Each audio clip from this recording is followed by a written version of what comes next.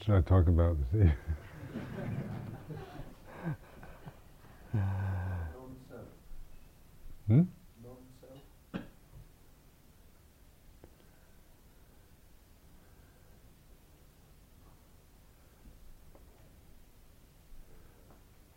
The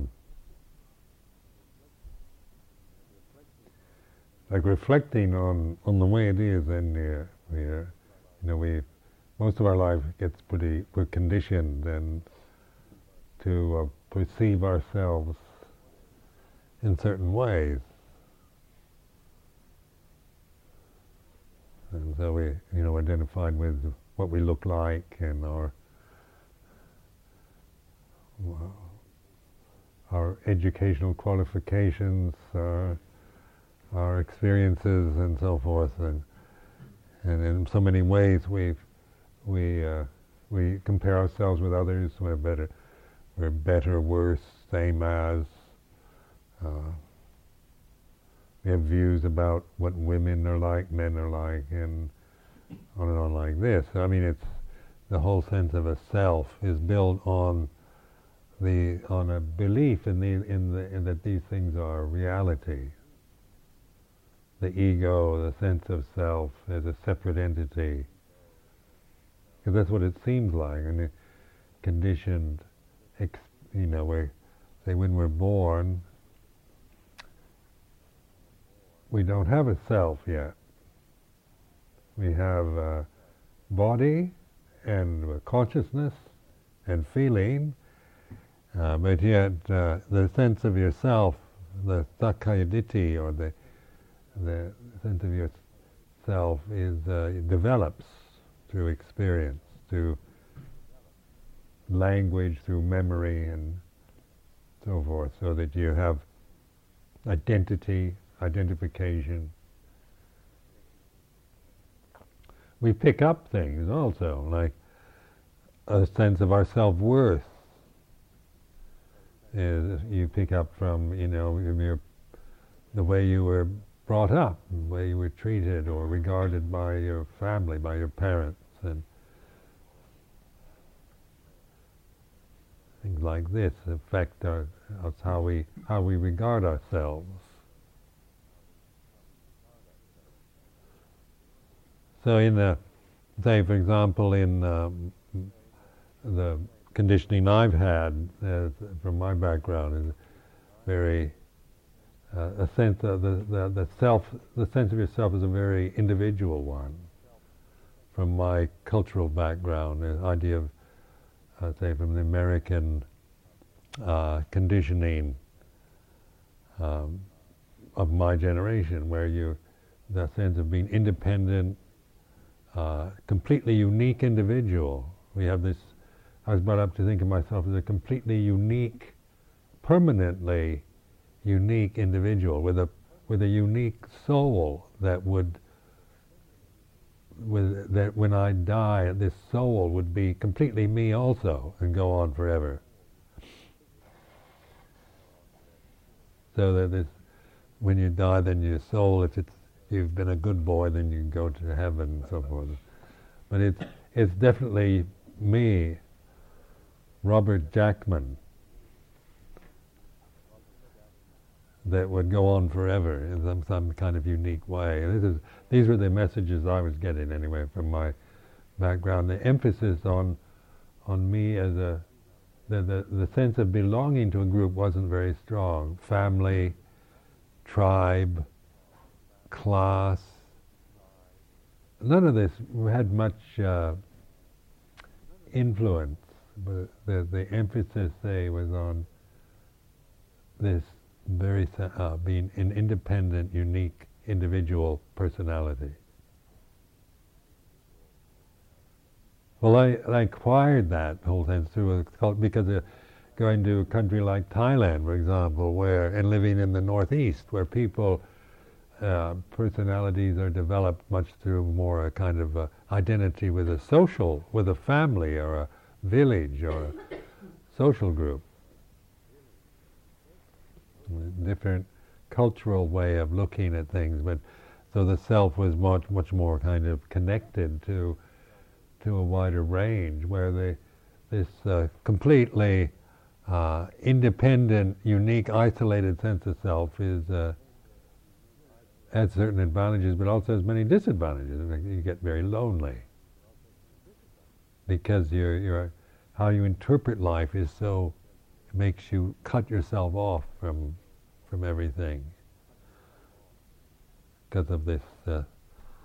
It's just like being married to somebody else is difficult because you still saw you had no way of, say, seeing yourself in terms of a family, because the whole sense was on unique individuality, and so the suffering that comes from this, they led me into monastic life.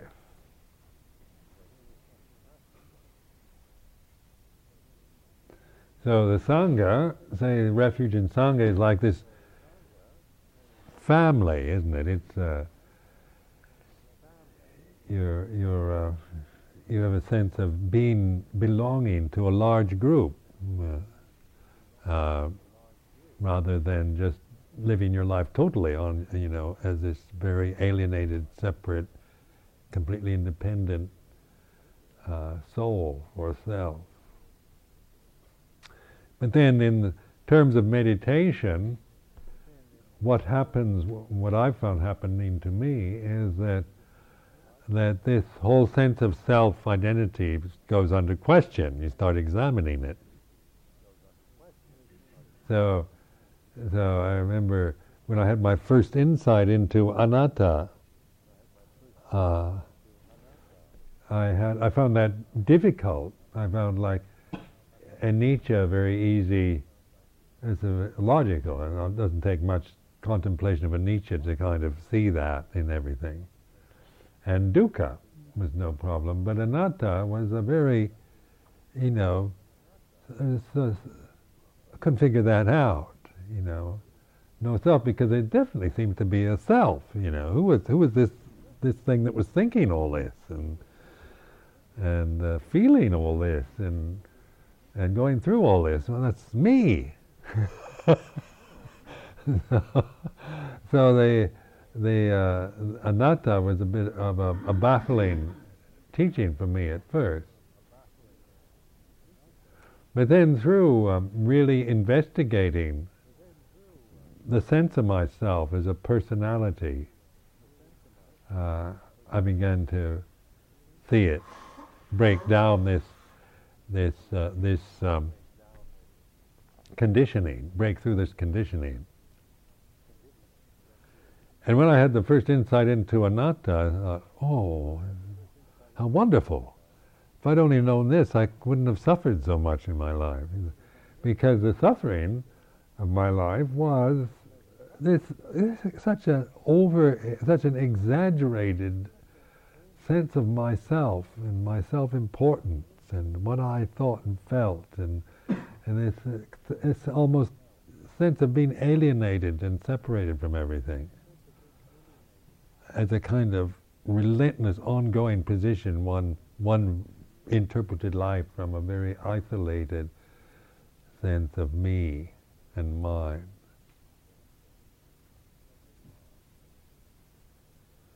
So just by investigating the whole sense of myself, not just beginning to listen, I'd listen inwardly to say my emotional state, like me, what I think, what I want, what about me, this is mine.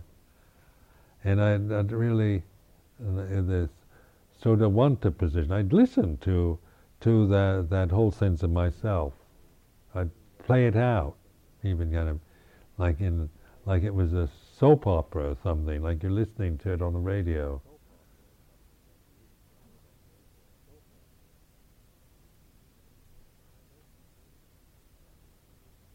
Then investigating it, I'd listen to it and I'd hear, I'd try to bring up into consciousness myself, the sense of my self-importance, the self-aversion, as a self-critical, very self-critical, very tended to see myself mainly through negative perceptions. What's wrong with me?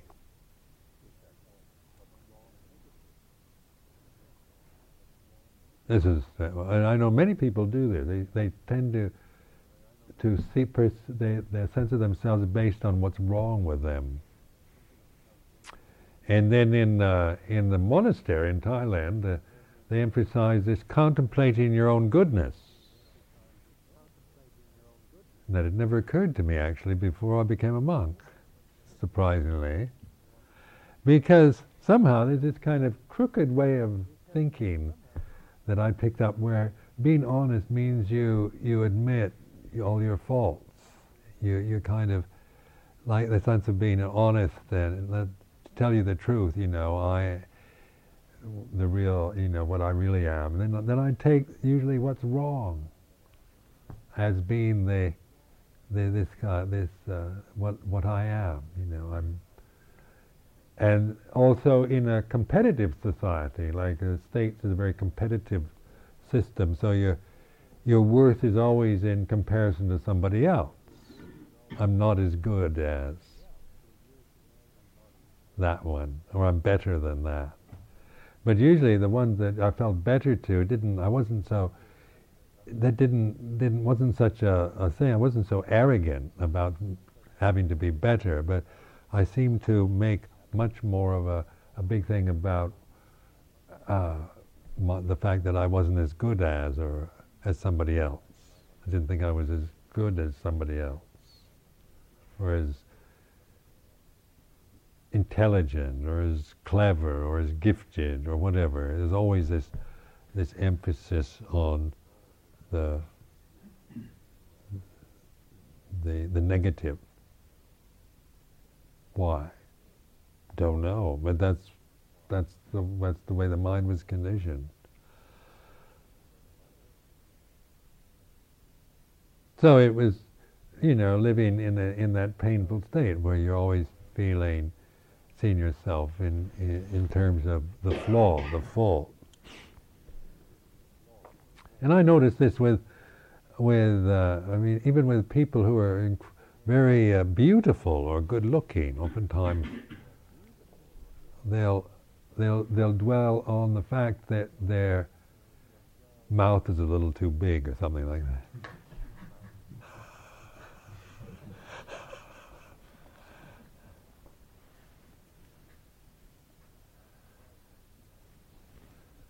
I was surprised me. Like a woman I knew, was an extremely beautiful, physically beautiful person, and asked her what she thought of herself. She also emphasized the flaw she had. I couldn't, I would never have noticed if she hadn't told me.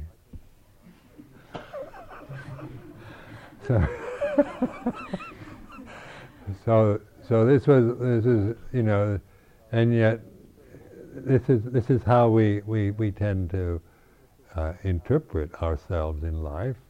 At least from my experience. Then in meditation, I was looking at this, studying this, and then with the suggestion of enumerating the good things about myself, I started. First, I found out I write out lists, and I could write lists and lists of bad things about myself. There's no problem with that. And then I started a list of good things about myself, and I had to rack my brain, because I'd never really given much thought to my own goodness. And that surprised me, because, I realized basically I'm a good person. I like goodness, I want to be good, I want to be honest, I'm kind, I'm generous, I don't like to be cruel or mean. I'm not mean-hearted. As a child, I wasn't a cruel child, or I was quite a generous and happy child. And I liked to be good. I didn't like to to go around beating up on others. I wasn't a bully or anything like that. So then I started thinking to myself in terms of, oh, I'm quite a good person, which suddenly that was, I mean, it seems so obvious, but the fact that I'd never really perceived myself in a positive way, even as an ego, even on the level of me as a personality, the emphasis had been always on the weakness or the flaw, the mistake, the failure. So seeing anatta, it was a relief to begin to get some perspective on just the sense of myself as a personality, because as I began to respect myself as a person more and more, I could let go of needing to prove myself or justify myself as a personality. It became apparent it was merely conditions arising at a certain time for something or other, and then this is your personality, but there's no kind of permanent personality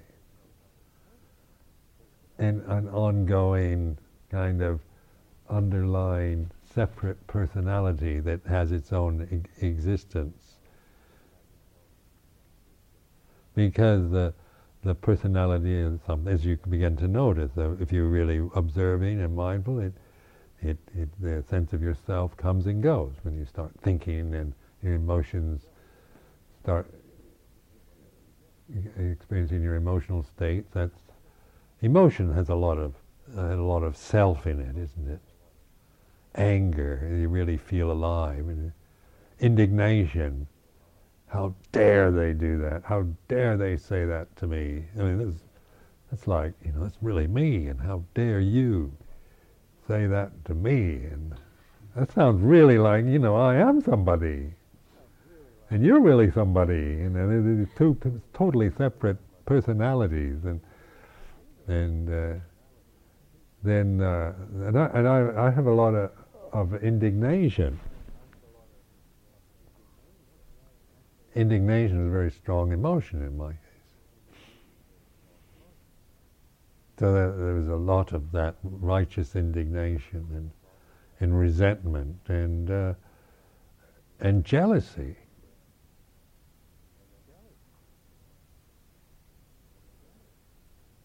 Just feeling, I began to notice this emotion, and I hated it. Hated the idea of. I didn't want to think of myself as a jealous person. So there's a lot of resistance to those kind of emotions also, just trying to get rid of the negative emotions. So in all of this, there's this endless kind of movement of indulging and wallowing in self-pity or self-importance or inflated ego or indignation, or trying to get rid of nasty little emotions like jealousy, and trying to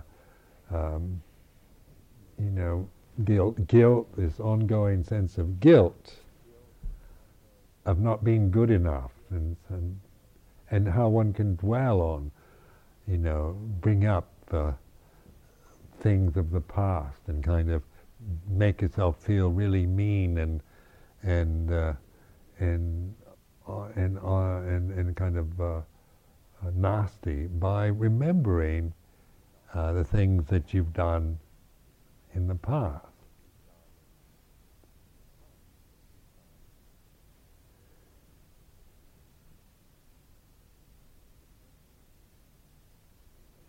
And in this sense of me and mine, I just listen inward to this, I listen to myself, what I think, if you want my opinion, and my view, and this is mine, and I am this. And when you're in a monastic system, it's interesting how I'm brought up in a society that that's supposedly egalitarian, like American society. We like to think of ourselves as where everybody's equal. Everybody's the same. There's no, everybody has rights, equal rights, and everybody's as good as everybody else. The kind of general attitude. But then at the same time, you're given this message that you're all the same, but you're endlessly competing with each other to prove that you're better. So you get very confused. Because, on the general grand view, you like the idea of equality, but then on the personal level, it doesn't, somebody's got to sit in the first seat. And so, then this isn't admitted, like there's a lot of dysfunctionalism around this,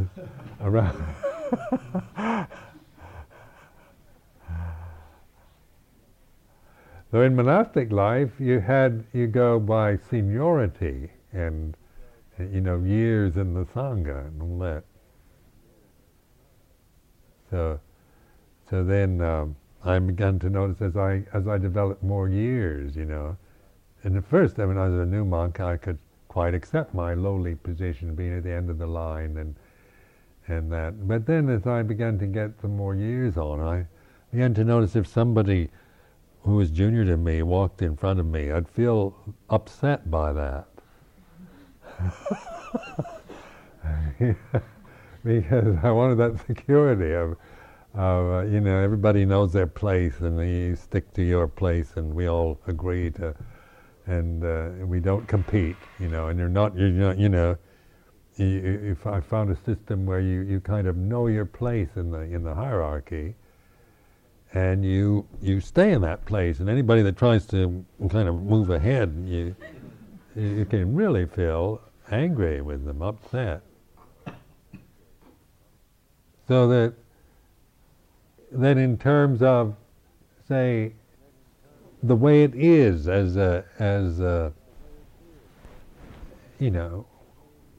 when you think of yourself as say we think of ourselves as a member of a society. I'm just one person in this society. I would say here in Britain, 60 million population, or in the world of 5.4 billion people. I'm just one of those 5.4 billion. But in terms of experience, that's not the way it is it? I'm actually the center of the universe in terms of experience. I'm not just one person in the population of 5.4 billion. In terms of experience right now, experience is here. This is the center of the universe as far as experience goes. I mean, I can imagine a center of the universe, possibly something out there. But in terms of direct experience, this is the actus mundi. This is where the center of everything is. This is what everything comes into this. So contemplating that just in the terms of the way it is as through experience, not in terms of some kind of inflated ego, like I'm the center of the universe, as a kind of arrogant position to take. But it's a way of reflecting on the way it is for us, because each one of us is the center, actually, in terms of experience.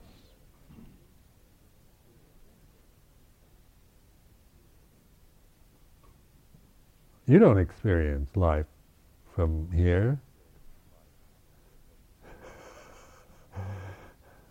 But I do. I'm not always sitting here, but wherever, there's the center, Well, contemplating this, then I begin to see, like I think you are in my mind right now.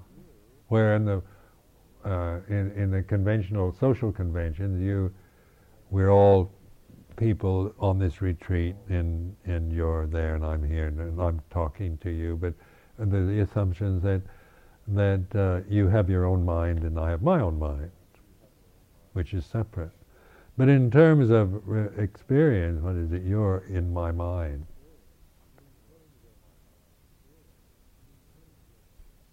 Because I can see you or hear you, and then you come and go in my mind. Well, that's a different way of looking at it, isn't it? It's breaking out of the conventional mode of assumptions that we make through our social conditioning or cultural conditioning into this more reflective state of noticing the way it is in terms of experience.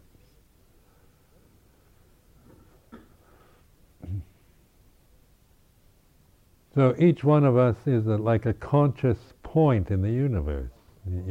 We're born into a separate form. In that, so this is the experience of consciousness as a form that's conscious in the universe, and then that universe affects this. It impinges on this point of consciousness, and how we interpret that experience. So in Buddha Dhamma, we're interpreting it now, the experience, in terms of Dhamma rather than in terms of self-view or American conditioning or English conditioning or personal or the personal sense of my unique personality. So this is where we use the teachings of, like, Dhammanupassana Satipatthana, the fourth foundation of mindfulness, where you contemplate the Four Noble Truths, the dependent origination, and all the various teachings, Dhamma teachings, which help us to, say, contemplate the way things are, that we're taking out all the personal stuff. Because the first noble truth is there is suffering. It's not saying, it's not Ajahn Sumedho suffers a lot or something. There is suffering. It's not a matter of Ajahn Sumedho's suffering, but the suffering is suffering. Contemplating suffering, not in terms of a personality, but in terms of the experience, the way it is, that it arises, it ceases. It's impermanent, it's not self. And that we create suffering out of ignorance, not understanding things, and being a unique personality is a lot of suffering. Because you're so having to go through life in this conscious form through a whole lifetime, from birth to death. If I should live to 100 years, only on the assumption that I am a personality, I can say it's really frightening. Because me as a person, I can be hurt very easily on the personal level. And I've got all kinds of weaknesses and hang-ups and that on a personal level. Misunderstandings, not seeing things in distorted ways, or just through biases, or immature habits and emotional patterns. So on the personal level, I have to live a life as a separate personality to 100 years. As I said previously, that on my 30th birthday, I was horrified by what I saw. 30 more years of being me seemed the most dreary kind of prospects. And having to just repeat and think the same old stuff over and over to 30 more years, being a unique personality, And I was trying to make myself into an interesting personality. I read a lot, and I memorized poetry, listened to classical music. I tried to, develop good tastes, aesthetic refinements, and I read all the interesting literature and keep up on the political situations, and I was well educated. People said I was quite charming.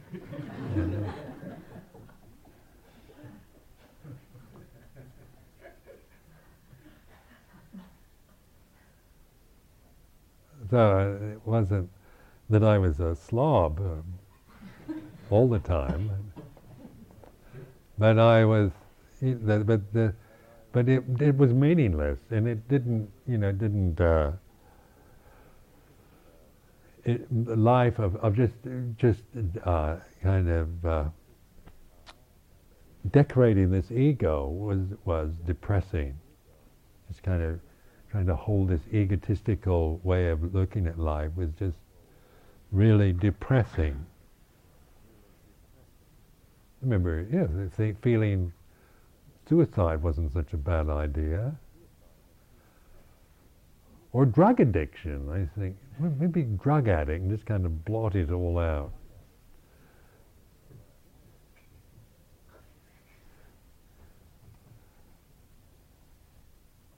Instead I became a monk.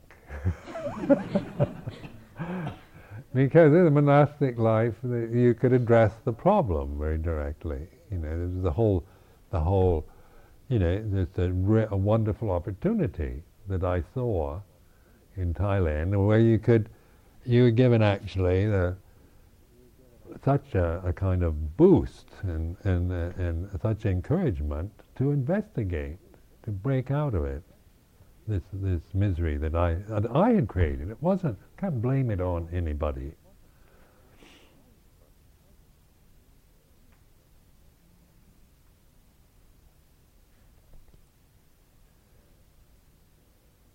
So then in monastic life, then this way of using Dhamma in order to interpret experience. So suffering, the causes, cessation, and the way of non-suffering meant a lot to me because this was something I could relate to, and I could begin to free myself from this kind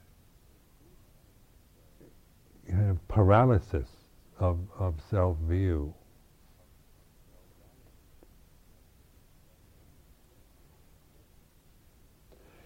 Then the result of that over 30 years now, today, May the 6th, is the day that Ajahn Chah and I arrived in England in 1977. So I've been 21 years complete in this country. And we arrived on the 6th of May, 1977. Heathrow Airport. It was cold.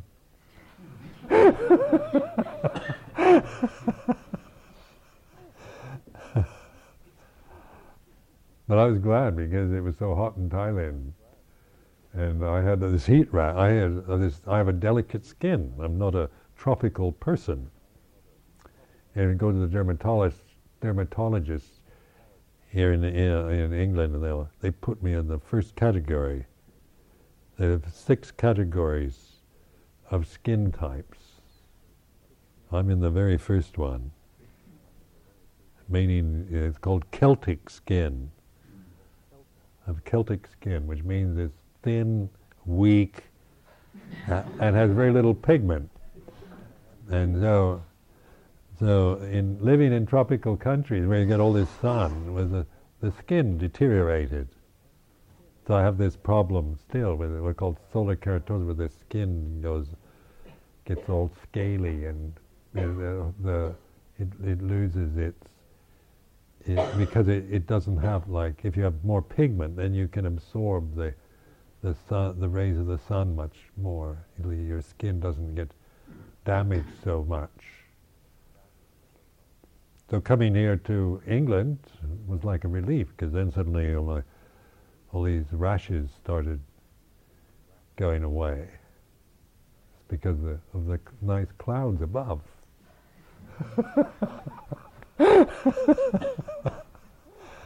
You see, I don't complain about the English weather.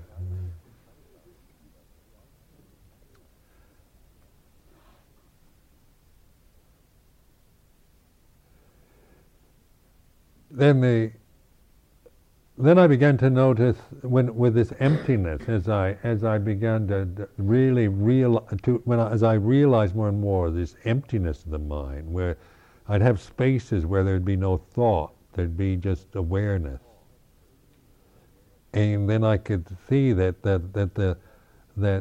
to become a person, I had to think and remember, get caught up with thinking and remembering and my emotions. But when I wasn't attached to any emotional state or thinking about myself, there was still consciousness operating, but there was wisdom instead of just this ignorance, and that there was no self in a permanent. In that state of pure awareness, there's no self, there's no sense of a self. Even though it's a subjective experience, the subject is more of a universal, it has a sense of universality rather than of separate personal identity. So like in the state of pure awareness, when you're just listening, like in the Sodavanta, or the Bhutto, where you're just in that state of attentive, awakened awareness.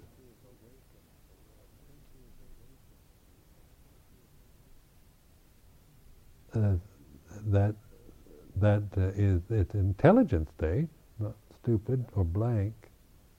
But there's no self. The self then comes into that through the I, what I think, what I like, what I don't like. So then I realized that what anatta really meant, that it wasn't any. That a sense of being one rather than individual, than this isolated personality, this sense of oneness. Of being, the conscious point in the universe is merely a kind of temporary position. Then in terms of in that T.S. Eliot poem, the Dry Salvages, where he says the point of intersection between the timeless and time. I like that one, because that seemed to ring true, that in the state of being a conscious entity in the universe, we're actually on that edge of the timeless and time. That's where we can, when in that state of the Buddha awareness, the awakened mind, then we can know time and the timeless. The point of intersection between the timeless and time.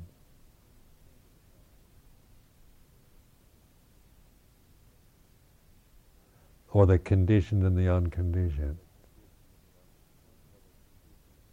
So in practicing with that, then like with emotion, or like the feeling, the sensitivity of life, and you see things that affect you, you feel things, but the tendency to interpret that feeling in a personal way is no longer rings true to me. I can be aware of the feeling without creating a self view around it. So you hear or see sad things or what, and you feel the sadness, but you're not sad as a person. There's sadness, but it's not personal anymore. I remember reading that when the Rwanda had that genocide, just hearing about so many people being brutally slaughtered. What, was 1 million people, an enormous amount of people, brutally slaughtered in Rwanda a couple of years ago. I've never met a Rwandan. I've never been there. But just reading that in a newspaper, it was a sad feeling. The result was, I noticed just reading that was a feeling of sadness. You know, of the sadness of this life, where even if it wasn't, even what if it never happened? It just somebody made it up to make a sensational news. It's still sad, isn't it? Because that's the way it is. The brutal slaughter of people, innocent people, is sad. So you still feel the sadness, but you're interpreting it now in terms of Dhamma rather than a personal way. Because we can only take so much sadness as a person, we get depressed because the view of self will always, it leads into a rigidity of the mind and experience.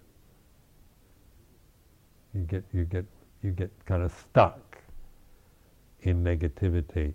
But in terms of Dhamma, then one can be with the sadness or the misery or the unfairness or whatever, without making it personal. So then you have compassion. Like Buddhas have compassion. Buddhas aren't just indifferent, Doesn't matter. 1 million Tutsis get slaughtered in Rwanda. Well, everything's impermanent. Dismiss it.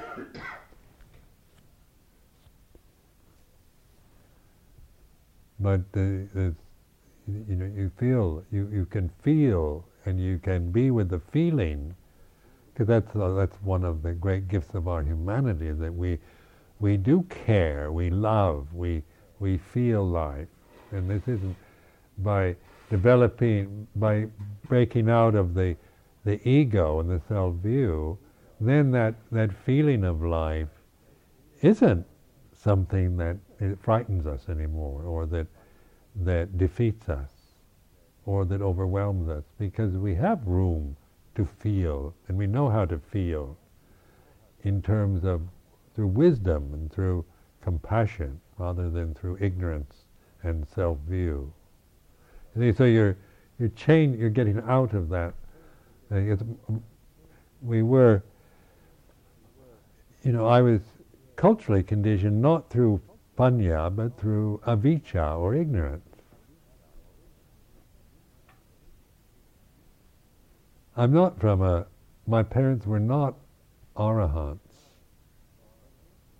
And American society is not known for its wisdom.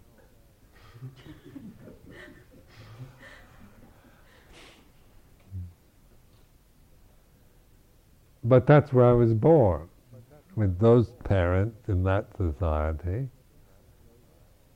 And that's the lot I got. You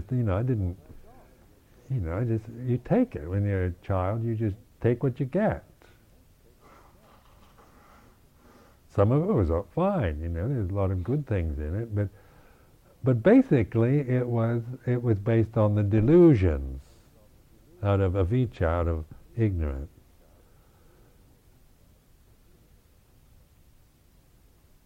And I'm not condemning it in that, but just recognizing that my cultural conditioning is based on avijja, or ignorance of the Dhamma. So that's why I don't trust it. Cultural conditioning of any sort. because it is avijja, not understanding the truth of the way it is. Some of it, in various cultures, there's certain truths and good things and skillful things that one acquires along with all the other silly stuff.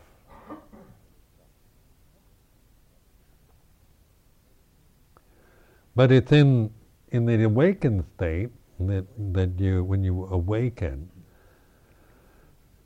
and then you start really looking into the way it is. And the Dhamma teachings of the Buddha are not beliefs they're not biases that you use to interpret experience. You're not becoming a Buddhist and then you have to look at everything in a Buddhist way, through a Buddhist looking glass.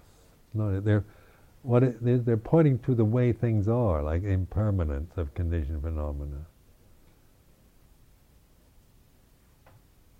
You don't believe in impermanence.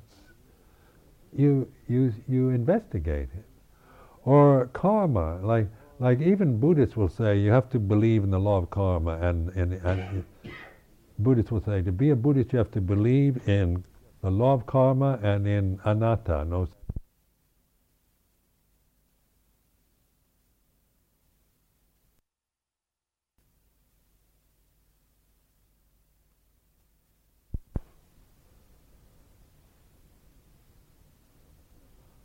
You don't have to believe those.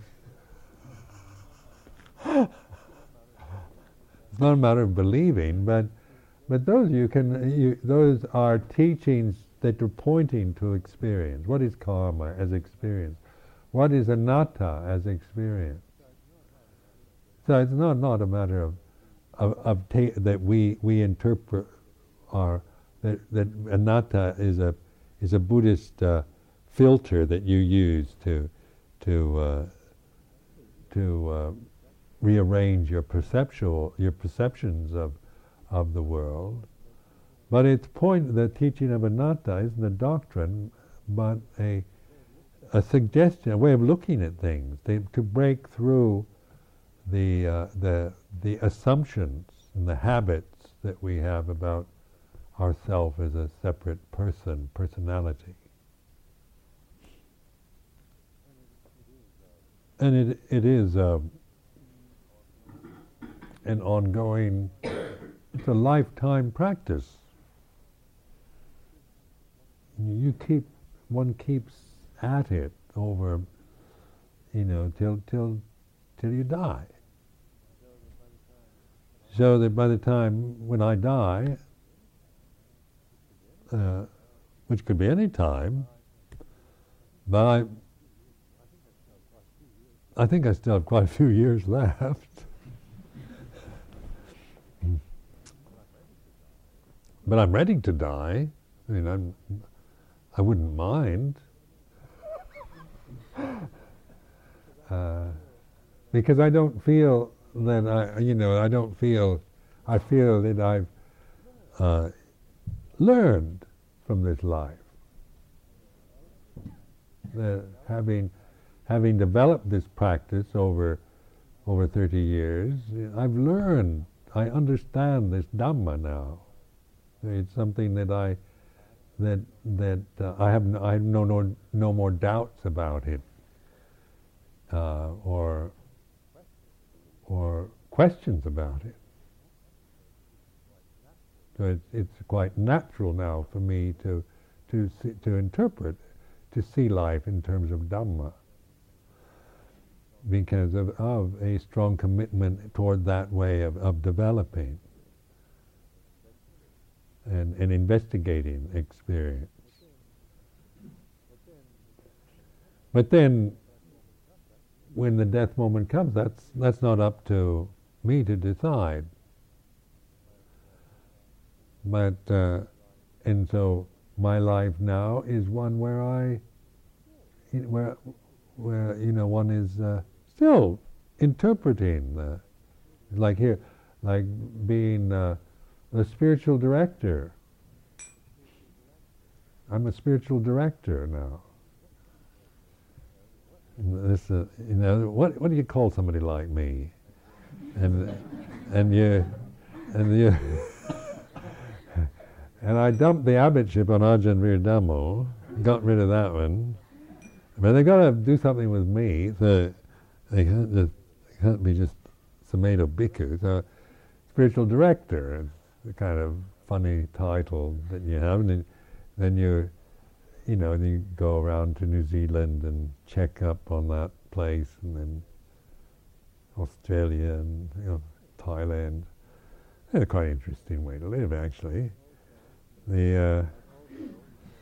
But also you keep using the situations,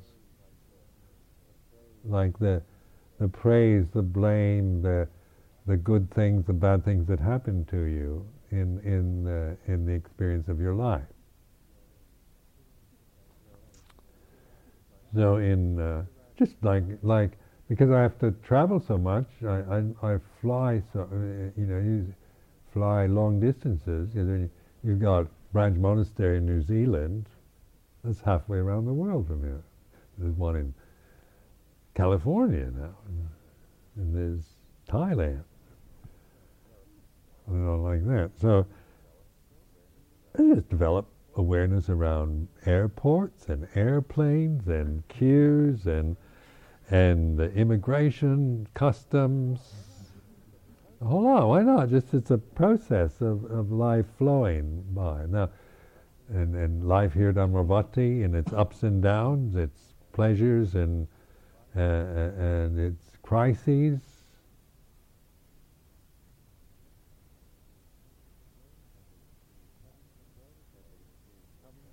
And the comings and goings, monks ordained, disrobe, nuns ordained, disrobe. Nuns are happy sometimes they're miserable. And then monks sometimes are very kind of dedicated, and then they lose their interest, or they become full of doubts. And they think they need to go through psychotherapies and all that thing. You get people with various illnesses, and you get praised and blamed, and temples get built, and on and on like that. And people come and go, and change, and it's all. But seeing it in terms of Dhamma is a challenge, isn't it?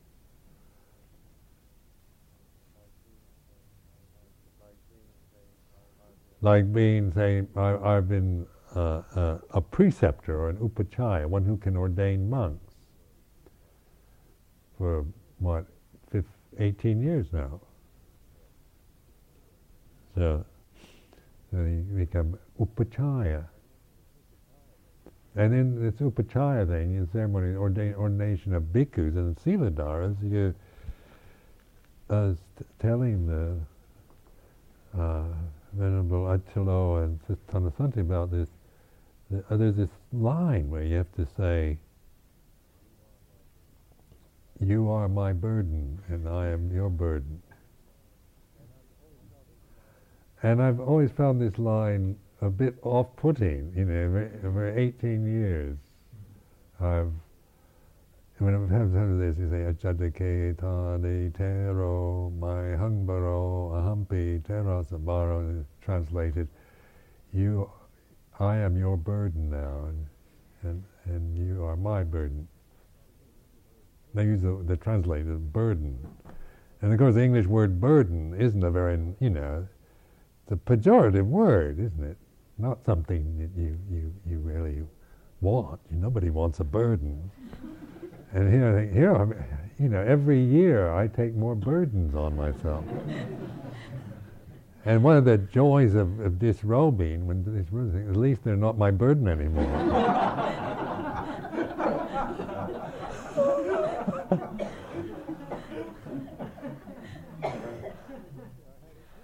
And only recently I had an insight into what that really meant. And this is how you keep learning. Even though it's 18 years that I've been taking on these burdens.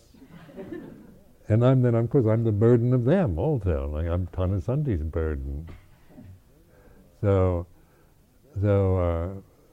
then I began to understand it in terms of experience. What, like just the burden of life and the in a place like Amaravati where you have a fairly large community of people living together. There's always problems here. There's always some issue, some crisis, some difficult person, some quarrel or hurt feelings, or somebody's, causing some kind of upheaval and its demands, and because you think this is a real burden. And then I noticed that my tendency tended to always want to. I've had enough. I've had enough burdens. Don't bother me with any more. And somebody looks like they've got a burden they're coming to share with me. I make a quick exit. And it's too many burdens. You just get burdened out by it. And because I didn't want any of these burdens, and the idea that there's a burden coming, so there's a negative reaction to that. And then the insight was that actually that's a kind of welcoming. Change my attitude towards burdens. Why do I always kind of resist and run away? Why not just welcome the burdens? So I started changing. I started thinking, welcome, more burdens the better. I started feeling quite happy again. It was quite a remarkable shift from feeling burdened and always kind of trying to get out of it, or to get away, or feeling taking it that I can't bear it anymore, towards this welcoming of burdens. And the suffering then was this resistance, isn't it? I don't want any more. I can't take any more. I don't want to hear any more. I can't bear any more. It's too much. I need a sabbatical. I need a rest. I can't. And that kind of reaction is really suffering. It creates suffering around the resistance. When I stop resisting and welcome the burdens, at least I feel quite happy about that. I don't mind having. Life it's full of burdens. It's part of the deal. It's nothing wrong with it. And by changing the attitude, then I felt, quite at peace with it all, and honored that I could accept burdens. And I'm not a frail, fragile little thing that has to protect myself from stress and the world.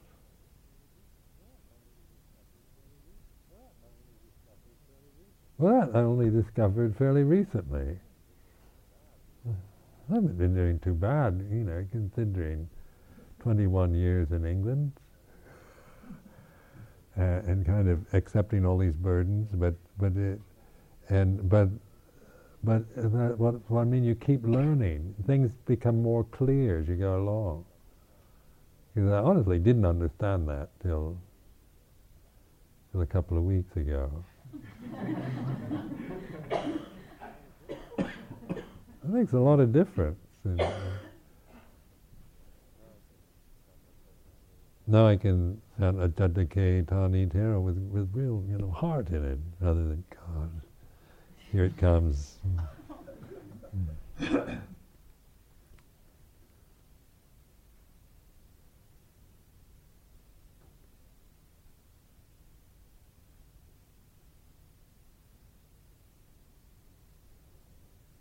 That's enough for this evening. มยังธรรมกาธาสาธุขรังคธามะเส